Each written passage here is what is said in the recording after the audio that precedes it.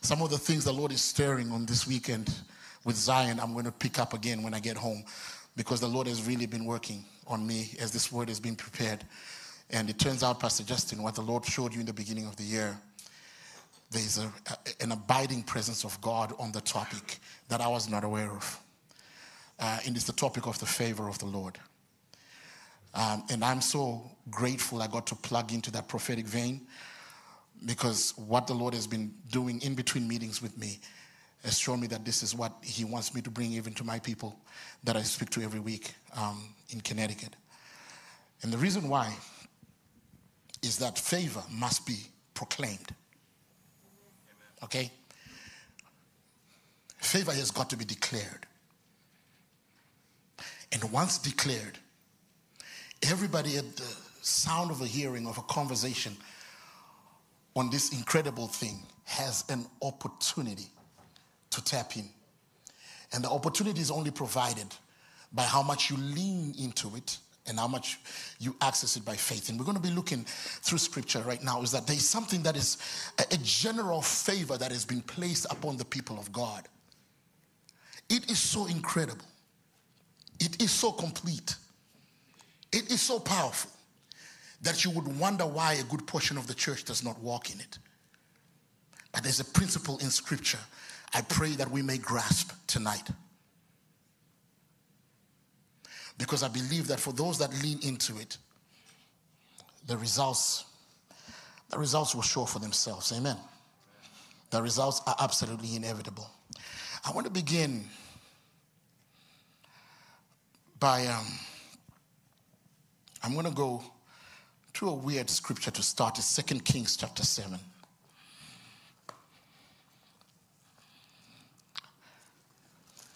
Now, 2 Kings chapter 7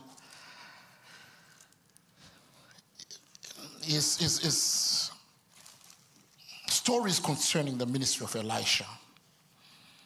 And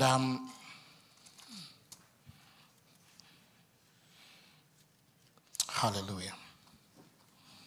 And the part that I want to deal with, we're going to go.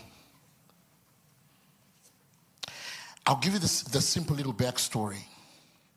It actually starts in 2 Kings chapter 6 from verse 24, a familiar portion of scripture, but I just want to tell you the story so that we get straight to the point I'm hoping to make. Syria had besieged Samaria.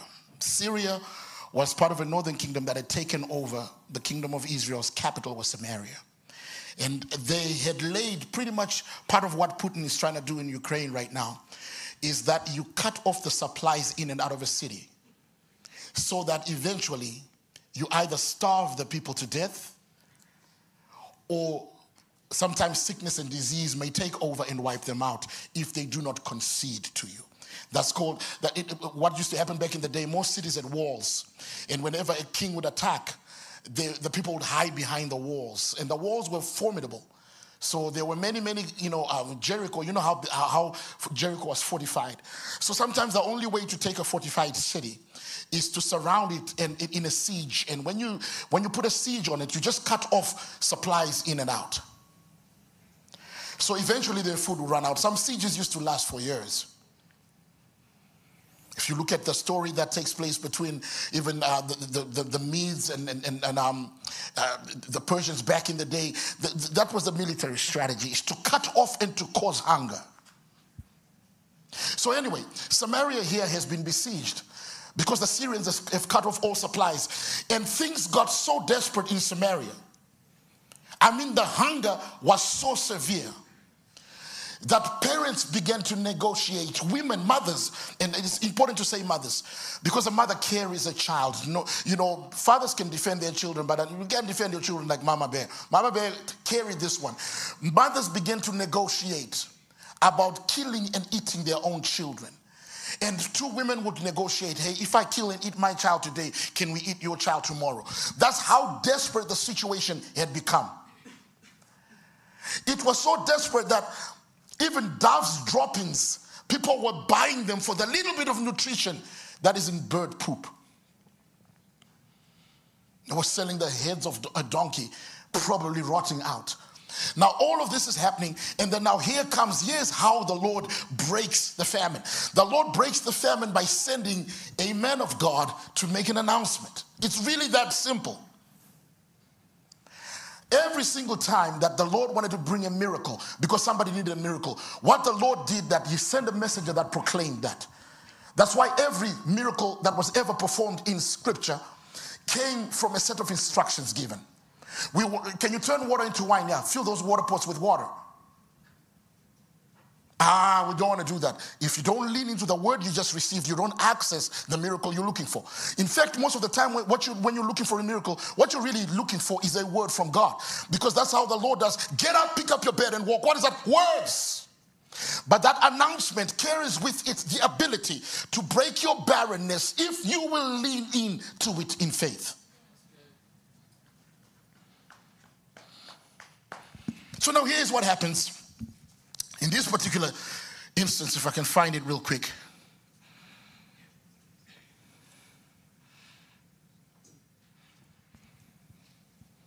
Elisha had been missing in action. The king of Israel had been looking for Elisha. He had not known where he was. But here's what happens. Finally, the Lord released Elisha to go and speak to the king.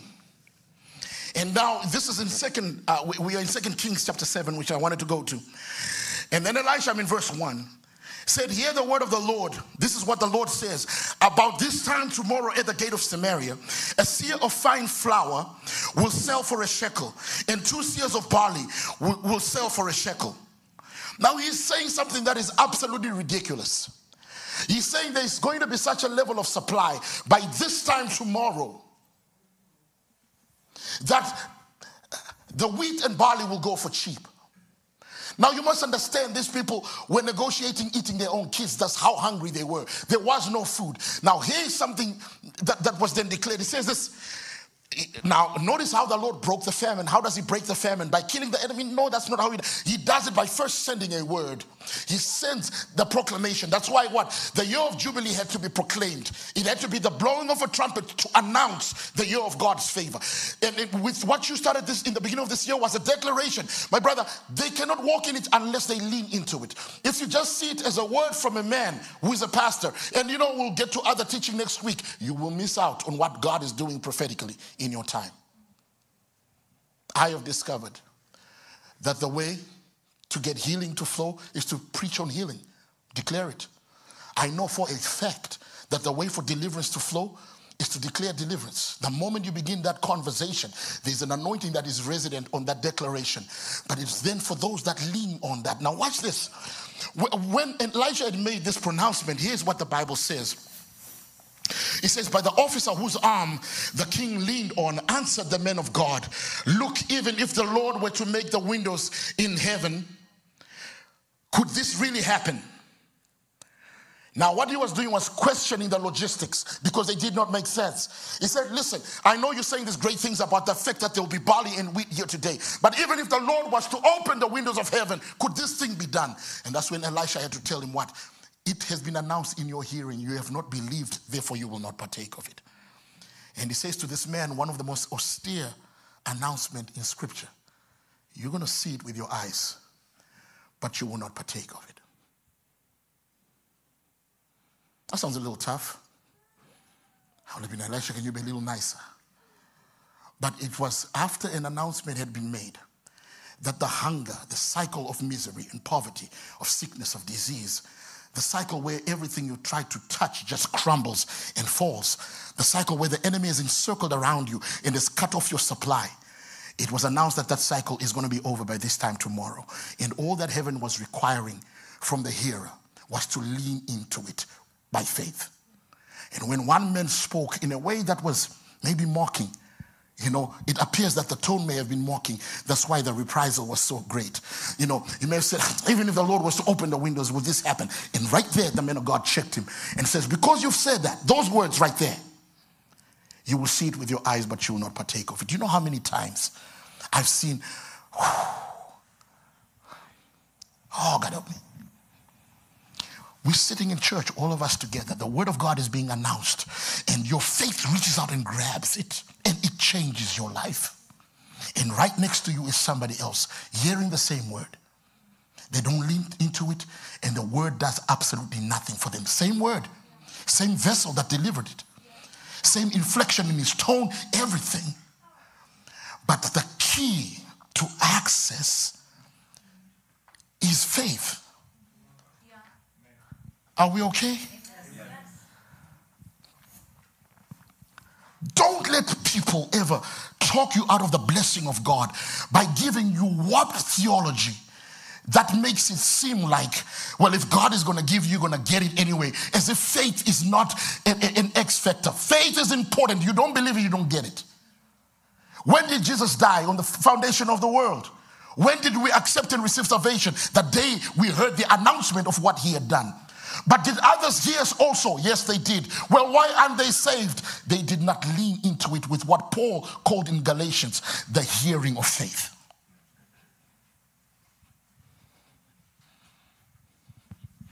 Sometimes we're too smart for our own good. We hear declaration of the Lord, and I don't really understand. I don't really believe that exegesis. Or you don't believe the exegesis. Or I don't really believe that that's what scripture is supposed to say. I've heard people say that concerning healing, concerning deliverance. They doubt it. They come very philosophical, very, very, very, very, very deep. But in their depth, they have nothing. And then I've seen very simple people with the type of faith that heaven esteems, which is what? Childlike faith. That hear and lean in and believe. And miracles is accessed. Saints sitting in the same church, hearing the same word. I have not come to announce to you, neither has Pastor Justin. We have not come to announce to you what is not already yours. We're just letting you know it's yours. If you ain't walking it, you got to check yourself. That have I believed, here's how Isaiah 53 begins. Who has believed our report? Then Isaiah 53 verse 1 and 2, he says, to whom has the arm of the Lord been revealed? Let me tell you what the prophet meant. He says, who has believed our report? To whom has the arm of the Lord been revealed? It's a rhetorical question. What he means is that the one who has believed our report is the one to whom the arm of the Lord is revealed. It's not enough to hear. You have to believe. Now, when we talk about favor, I have to look and go back all the way, because today I want to deal, Pastor Justin, God will let me, I want to deal with the general favor that is amongst the children of God. Because I wanted to deal with specific last night, how to access specifics. There are levels and layers to favor. Let me explain what. To be a child in the nation of Israel meant you were favored by God. So if you're just a member of the nation of Israel, you were favored by God. When the Lord was feeding people with manna, he didn't select who's going to get manna. There was a general blessing given on all that were the children of Israel. But within that nation, there were others that delved into deeper levels of favor. And they were separated unto God to great works. And greater expressions of God's power was seen on them. They were in a favored nation, general favor. But within there, we begin to see the specific favor given to the house of David. And that favor was not free. It cost David what? He believed God. He leaned into God. And in his leaning into God, he secured a pipeline of favor for his family that was different to anything else that was in the rest of Israel. There are layers to this game. But I cannot deal with specifics if I have not dealt with the general, because the general is powerful enough by itself. The general is the favor you get just by belonging to the Lord. Now, when you go to the book of Isaiah, I want to begin then. I'm sure Pastor Justin has covered this. So just consider this repetition. Amen. In Isaiah chapter 61, the man of God looked through a prophetic telescope and he began to make a very powerful declaration. And here's what Isaiah said. He said, the Spirit of the Lord is upon me because he has anointed me to preach the good tidings to the poor. He has sent me to bind up the brokenhearted, to proclaim the liberty to the captives and the opening of the prison to them who are bound, to proclaim the acceptable year of the Lord and the day of the vengeance of our God, to comfort all who mourn, because that's what this announcement will do. It will comfort those who mourn. What? To appoint to them that mourn in Zion, and to give them beauty for ashes, the oil of gladness for mourning, and the garment of praise for the spirit of heaviness. Reading right along. and that they might be called the trees of righteousness and the planting of the Lord, that he might be glorified. Now the prophet was making an announcement in his generation that was not going to take root for hundreds of years after. It was an announcement of a general declaration of freedom to captives. It was an announcement of the mending of them that were crushed, the stitching them back together. It was an announcement, dear Lord, watch this, let's read it again. The Spirit of the Lord is upon me because he's anointed me to what? To preach glad tidings to the poor. Who are the poor? And what is glad tidings to the poor? Glad tidings to the poor is that your condition is not permanent. A remedy has been released.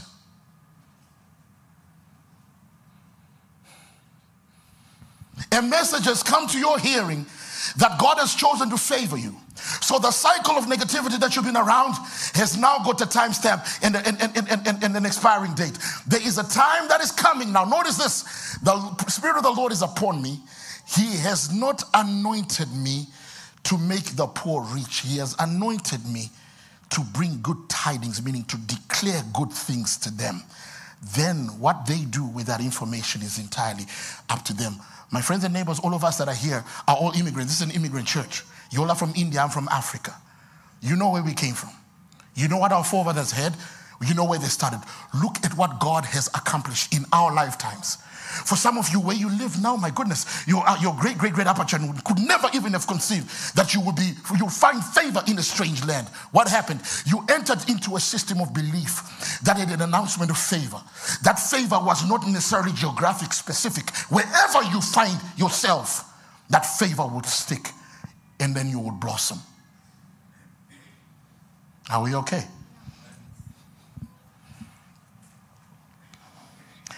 Reading right along. He has sent me to bind up the brokenhearted, to proclaim liberty to the captives. When we're talking about this, now Israel understood what this process was. And then he says to proclaim what he called the acceptable year of the Lord. And you all know that in the Hebraic calendar was like this. After every 7 years, there was what was called a Sabbath year. The 7th year was a Sabbath year. What was a Sabbath year? It was a year where you were not allowed to work the ground. This was a year where the Lord will show you your work alone is not enough. Your sweat alone is not enough. You need me to help you. So the year was a test of faith. It was a test, which is also the principle of the Sabbath. What is the principle of the Sabbath? That you can work 6 days and rest 1 and still have more than if you work 7. It's the same principle, believe it or not, within the tithe. That you can give 10% away and the 90% will take you further than the 100% could. What is that? It's a principle where you have to trust and let go so the supply can come from God. So they would have a Sabbath year, and after 7 Sabbaths, the year following 7 Sabbaths was called the year of the Lord's favor. This was the year of what is called Jubilee. And Jubilee had to be announced by the blowing of a trumpet, because what it declared, amongst other things, was this: the only way to get into slavery as a child of the nation of Israel at that time, or even before Israel was Israel, but as a Hebrew, was either you were a foreigner because they were not allowed to make slaves of their own people, or if you're a Hebrew that was a slave, it's because you owed somebody and could not pay. So the debt you owed enslaved you. It's the same today. Some of us are slaves to American Express and Visa and all this. You work hard, you get your paycheck, and it hardly gets home. It ends up at Visa, American Express. So the system that I want you to understand is this: that what caused you to be enslaved in old Israel was that you owed a debt that you could not pay. So then you were tethered to a system that made you servile, into servitude, until the debt was paid. But here's what was so incredible about that, is that, or sometimes maybe even, you might give your inheritance, the land your father left you. You are in such poverty, you go and you say, hey, can you take my land and give me some money? And so there's an exchange of value. Money is given for what was your inheritance.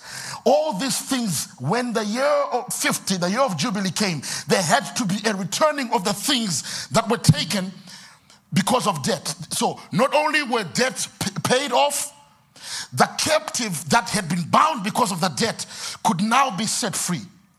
Now, all of this was in a natural sense, but it was prophetic of what the Lord was announcing that could only be accomplished in Christ. Which was what? Which was there was a season. It's not 1 year. It's an epoch of Jubilee that was announced by Isaiah. Several hundreds of years later, the Lord Jesus Christ picked up the baton to let you know that what Isaiah said starts with me. Because when Jesus, before preaching many sermons, before healing the sick, he went into the temple and he picked up the scroll in the book of Luke chapter 4. If you can turn to Luke chapter 4 and verse 18. Are we doing okay? All right. Luke chapter 4 and verse 18. I don't know if I gave you that verse, my bro. If not, I have it in there somewhere. Now, here's what it says. Now, this is the Lord Jesus Christ. He picked up the scroll, went to the writing of Isaiah, and he began to speak. And here's what he announced. The Spirit of the Lord is upon me because he has anointed me to proclaim the good news to the poor. They probably think, oh, it's just another Bible study. He's reading from Isaiah. One of the most perfectly preserved books in all the written script of Scripture is the book of Isaiah. Every other book we've had to put fragments like a jigsaw puzzle. From the Dead Sea Scrolls, we found a perfect rendering of the book of Isaiah. There's a reason why this book was preserved. Now watch this. The Spirit of the Lord is on me because he's anointed me. Anointed me. It means he has separated me and empowered me to proclaim what he called good news to the poor. He has sent me to proclaim the freedom of the captives or the prisoners and the recovery of sight of the blind and to set the oppressed free. And then what? Reading, and to proclaim the year of the Lord's favor. The word that was used there is the year of the Lord's acceptance. It's when you are accepted by a person that is of a high dignitary. So they invite you to their level of experience. So if I was maybe a king here and Pastor Justin, you walked in and I said, come on over here. I accept you to sit at my level. What would have happened in that instance is that I would have granted you what the Bible calls favor. Meaning you did not have to be born again in another bloodline. Meaning you did not have to come up and earn your way. But just the favor, the leaning favorably toward you, helped you to matriculate to a higher level with no sweat on your part. So now the Lord Jesus Christ said, this day, this scripture is fulfilled in your hearing. Which is what? The year of the favor has just begun. So it began in the beginning of his ministry, culminated at Calvary, and culminated when he got up from the grave, which was what? The general announcement of a people.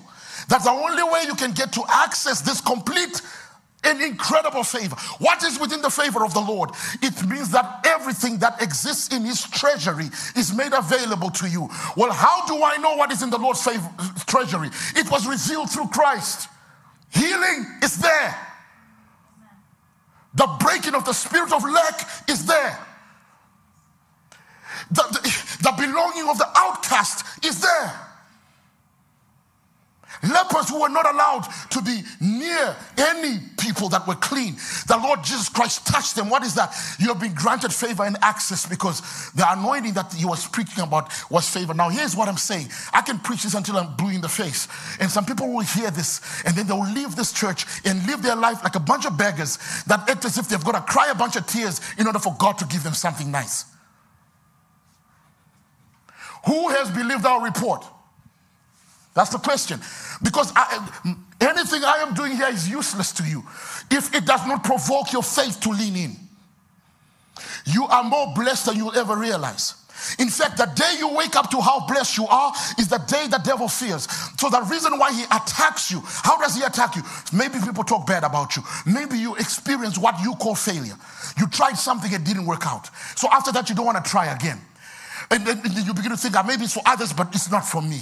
The day you wake up to the fact that I live under a canopy of favor, you get to access by faith what was fully purchased and paid for, and what was announced not by preachers, not by prophets, but by the mouth of Christ himself, that you are in the year or the season that he calls the year of the favor, or the acceptance, or the invitation to proximity of the Lord.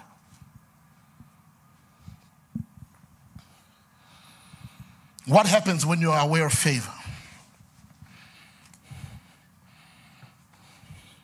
Paul and Silas in the prison. Beat them up, put them in stocks. What are stocks? These wooden contraptions that keep you attached. What does Paul say to Silas? Son, let's sing. Why? Let's step into our favor. We don't have to fight these guys. We don't have to lift up a sword in the swing and be insulting to them and tell them, well, you see, when Jesus comes, you're going to burn. We don't have to do any of that. Let's just love on our God. Let's step into the finished work.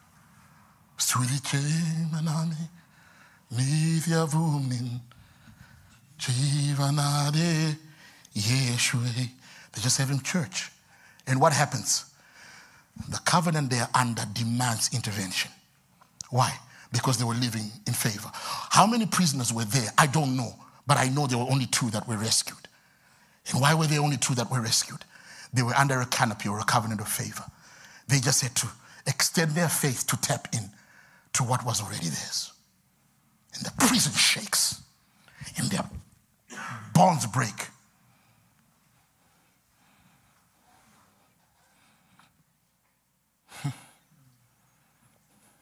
Have you noticed? How many of you, let me ask, how many of you once heard a particular preaching done and it really gave you a breakthrough in your life? Anybody at all? That you heard a certain word that gave you breakthrough. Do you know that that breakthrough was already yours? And what was announced to you was only announced to tell you what was yours and that your faith was provoked to lean into it. And that's how, it wasn't given to you that day, it was already yours. When you said yes to Jesus, do you know what you received? Do you know that in Jesus, the Lord did not give you one of heaven's finest. He gave you the best that heaven has to offer. That means the greatest treasure of heaven. You know, more precious than gold, silver, than gems, than diamond, than platinum, than uranium, than any element. The most expensive of expensive. That's what the Lord gifted you with. And he says, my favor is bestowed this to you. That's why the Bible says this. If he who spared not his own son, but delivered him up for us all, how shall he not also through him freely give us all things? You are speaking to people that are like, he gave you Jesus. You're doubting that he won't give you this? If he spared not his own son, but delivered him for you all, how shall he not also through him freely give? He gave you the best that there is. Why would he withhold from you the little things? It's a matter of faith. Now watch this. The prince and the power of the air, or your enemy, all he has to do is to tamper with your trust or your belief in God. Because that's the only thing that can deny access to what is already yours. The Lord Jesus Christ went into his hometown and the power of God was present to heal. He must have been feeling charged up with the anointing to heal. But he could work no mighty works there because he was not powerful. No. The Bible says what? Because of their unbelief, they turned around and got familiar with the sacred and said, isn't this Joseph and Mary's boy? Didn't this boy grow up playing with our kids? And in their familiarity, they could not plug into the gift that God had sent them.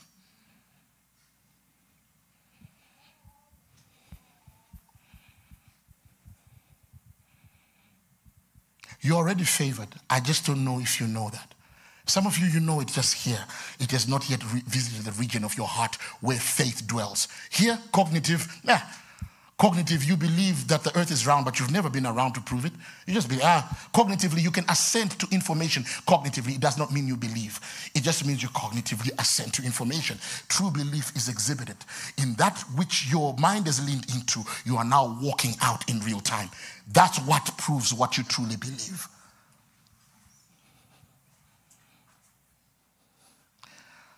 I have not come to announce to you a favor that is not already yours.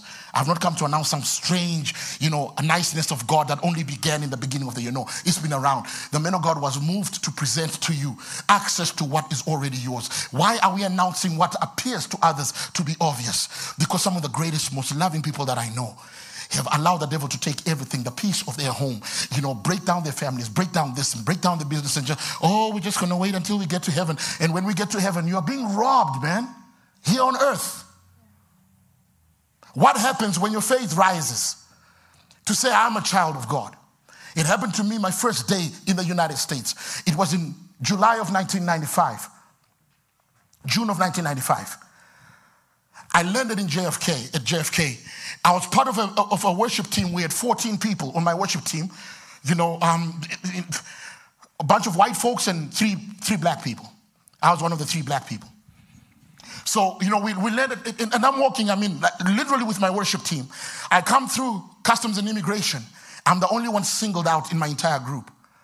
And I was asked, are you here for business or pleasure? So I said, I'm here for a church conference with my worship team. They said, I didn't ask you if you're with them. I said, are you here for business or pleasure? I said, I'm sorry. I'm here for a pastor's conference. I said, go this way. Well, going that way was about to complicate my life for the next 4 hours because they took me through the ringer.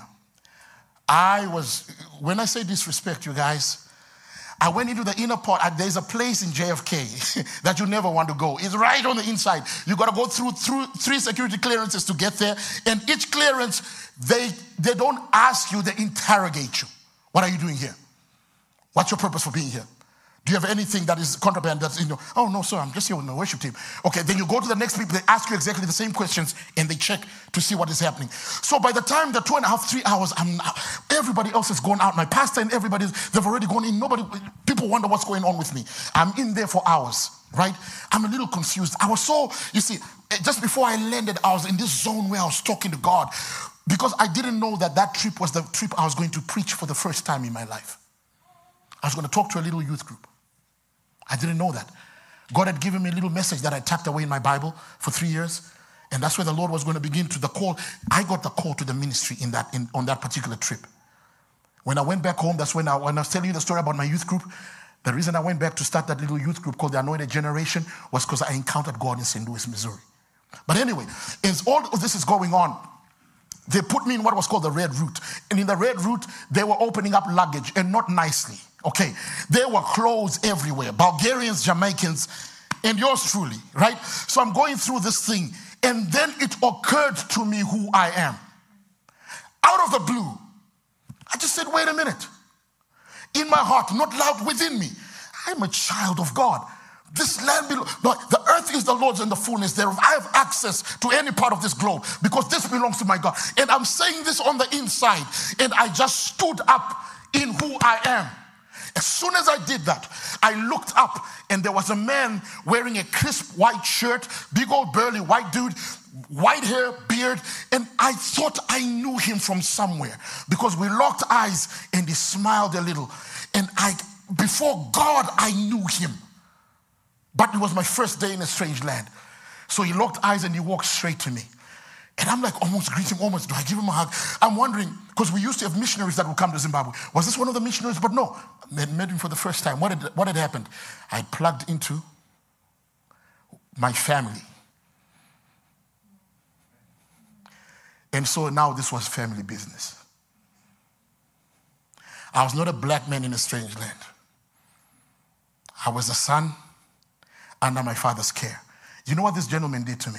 He just said, yeah, come over this way. He says, yeah. So even as he walked past me, I almost put my arm on his shoulder, just said, hey, what's up?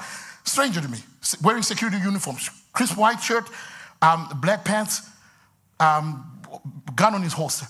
He then turns to the green route and says, go this way. So I left my luggage and walked toward. He says, no, take your luggage with you. Go this way. I went to the very same lady that had sent me into the Gestapo, into the Gulag.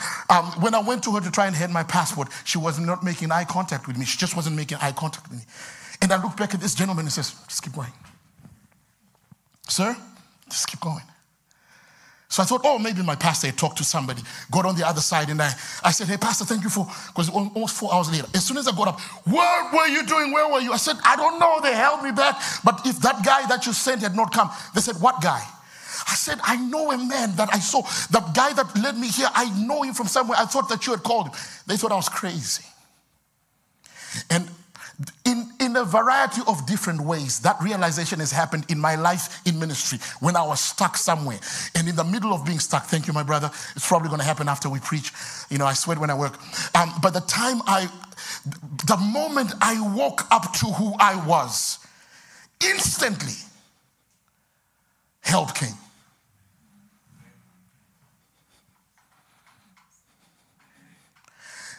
It's not that the devil is more powerful, that's why you're in trouble.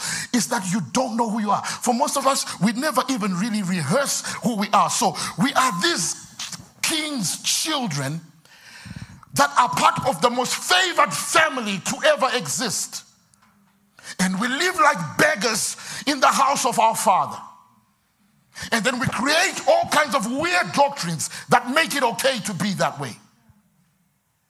And nobody is telling us who we are or what is available in our house. We talk about an inheritance. We don't even know what our Father owns. Favor is not something you strive for. You just connect to what is already there. You are already favored. Because Jesus came to announce and purchase that favor with his own blood. That this is the year of the favor of the Lord. Not that because you work harder than anyone. No, you're already favored. The day you wake up to that truth.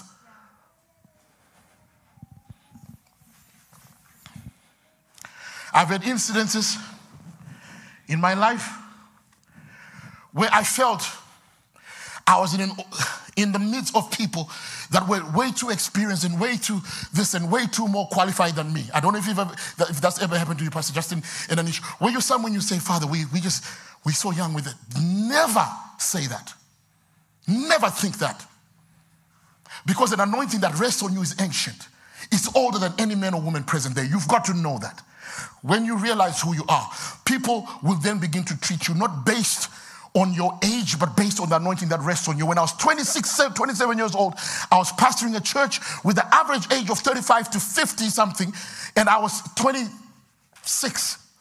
And they never looked at me based on my age. They looked at me based on the anointing that I knew stood on me. I had to wake up to the call early. And so you had gray-haired men seeking counsel from a boy when you know who you are.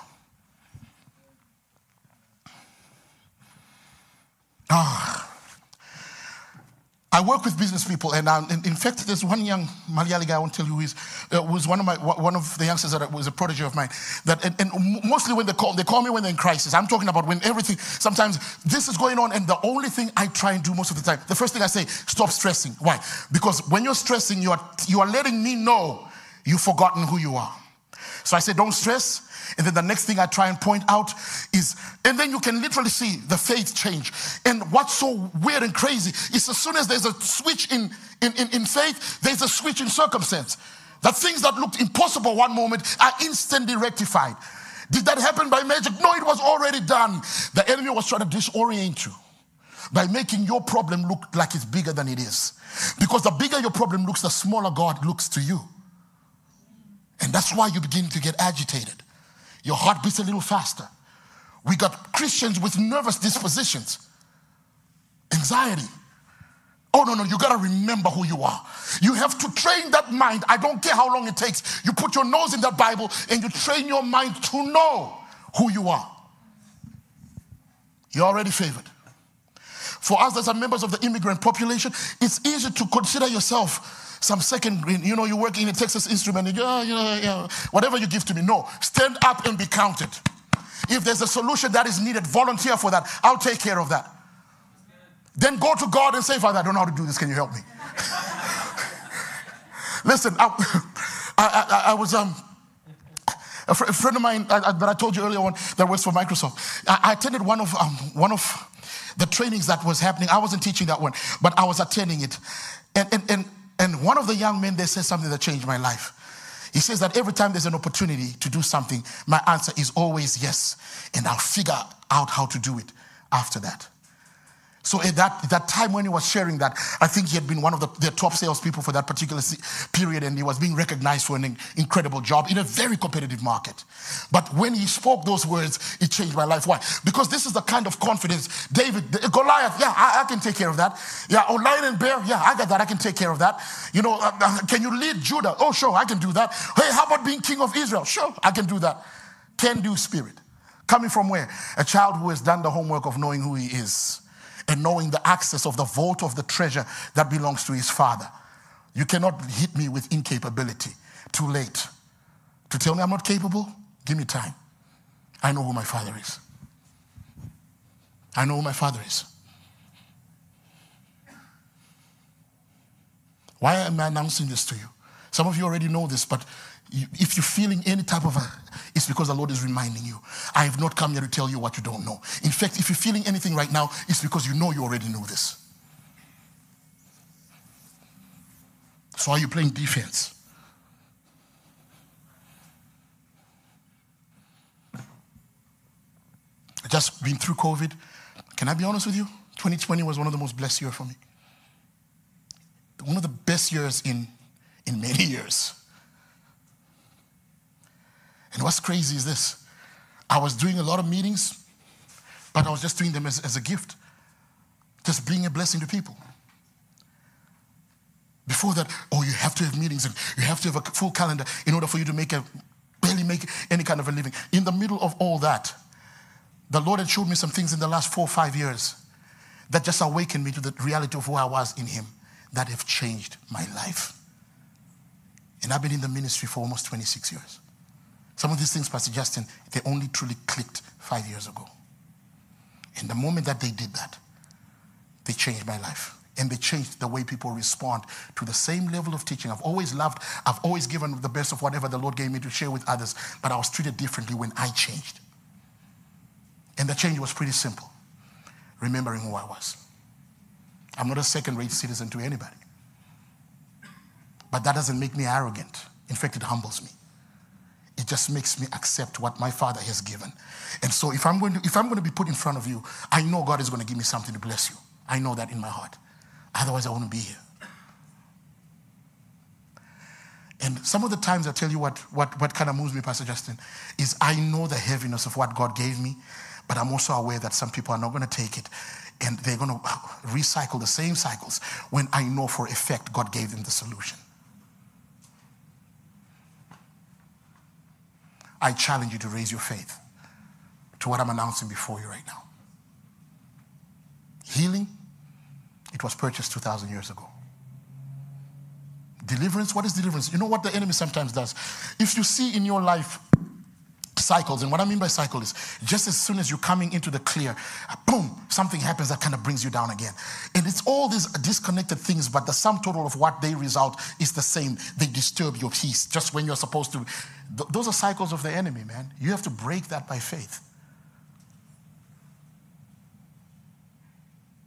You don't have to take that. Remember who you are.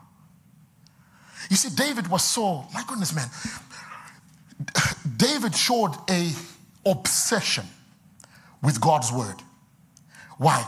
Because it appeared that the more he was discovering God's word, the more he knew what was available to him that was not being taught in his local synagogue.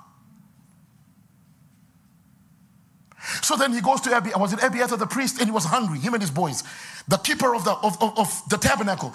And he says, hey man, we're hungry. And he said, oh yeah, there's no food here, only the bread, which is the bread of showing, the show bread. And it's only supposed to be eaten by priests. David says, no, I can have that. What do you mean? I can eat the show bread. Well, how do you know? Well, it appears that as David was delving to know more about God, he found that there was not just one line of priests. There was another order that was not the order of Levi. There was another order of the priesthood that was called the order of Melchizedek. And that order of Melchizedek, it was not by bloodline, it was by faith. And so what does David say? I can eat from the table of showbread, me and my boys. And when he ate, God did not strike him because this man knew who he was. So it appears that his obsession with finding the word, I cannot wait to the word, he found so much of this vault of the treasury of God. He accessed more of it than anybody in his generation.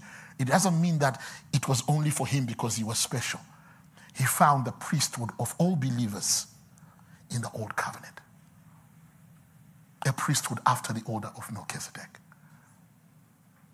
That's the priesthood of Christ. Christ is from the tribe of Judah. He's not from Levi. How can you, who's from the tribe of Judah, the tribe of kings, be our great high priest? Because he's of an order that is greater than Levi. He's after the order of Melchizedek. Read the book of Hebrews. It lets you know exactly why. David discovered that mystery Way back when.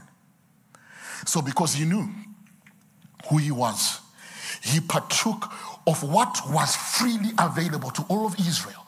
And the only reason they were not walking in it is because they were too lazy to do the work to know what belongs to them. Come on, worship team here. You guys, if you can take your place. We don't come to church to hear preaching just so I can entertain you. Not an entertainer. Go to a circus for that. We come to announce to you the truth of what heaven has paid for you with the blood of our Savior. I pray to God that when you hear it, you just say, I'm taking this. As for me and my house, this is our portion. We're taking this. I'm claiming this. I claim joy.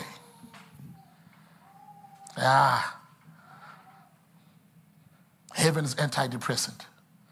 What does he promise? He says, what? I'll give you beautiful ashes, the oil of gladness for mourning, and what? The garment of praise for the spirit of heaviness. There were many, many times where I was just battling with depression, and then you had to confront it and remind myself who I am in God. And I found out the greater the connection that I had with the Father and with the knowledge of who I was in him, the less the enemy could put that thing on me. It shook and it broke. And that's when I discovered the secret that in his presence is fullness of joy. I know where my joy is. It's in the presence of the Lord. So I'll go in there and I'll wait. 1 hour, nothing, sometimes 2 hours, nothing, 3 hours, nothing, 4 hours, nothing. But I've also been convinced by Hebrews 11, I think it's verse 6. Without faith, it is impossible to please God. But he that comes to God must believe that God is, and God is a rewarder of them that diligently seek him. There's been times I've remained on my knees for hours until God touched me. And when he touched me, the joy that I felt in every fiber of my being may be the reason why I've walked in health all these years. Do you know what belongs to you? Have you done inventory to know what the Father purchased on your behalf? I pray to God that you take this seriously. You are already favored. You understand? The general favor that is upon the chosen of God is on you. The next level, we might talk about that tomorrow. If not, I know Pastor Justin covered, or I'll cover it the next time I'm in town. But the general one is powerful enough to carry you to your grave. There's more going for you than against you.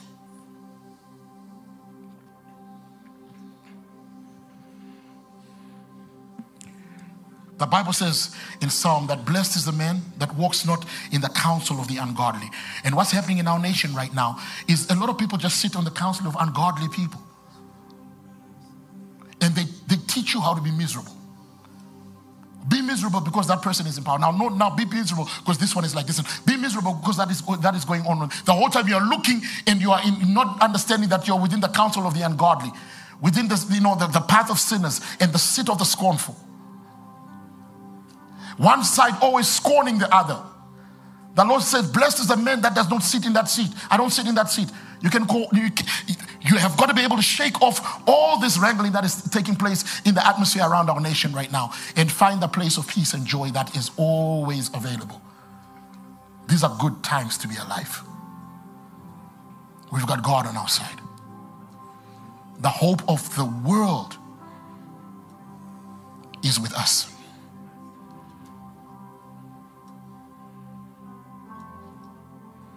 Are we good?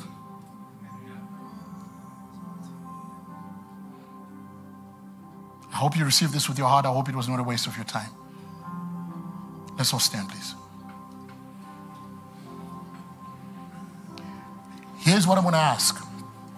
And listen, the altar is going to be open. Yesterday I made an altar call. You guys stared at me for 15 minutes. Then one by one began to trickle up front. Here's what I'll say. If the Lord is speaking to you, don't be that person that does that. Don't feel you are free in your Father's house. Come and connect with what the anointing is saying. Let the Lord deal with whatever is your situation.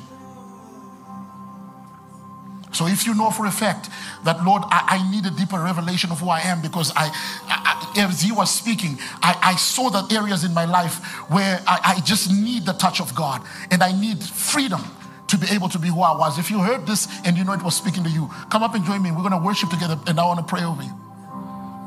I do not want you to be robbed one more day. I've come here to work, so use me.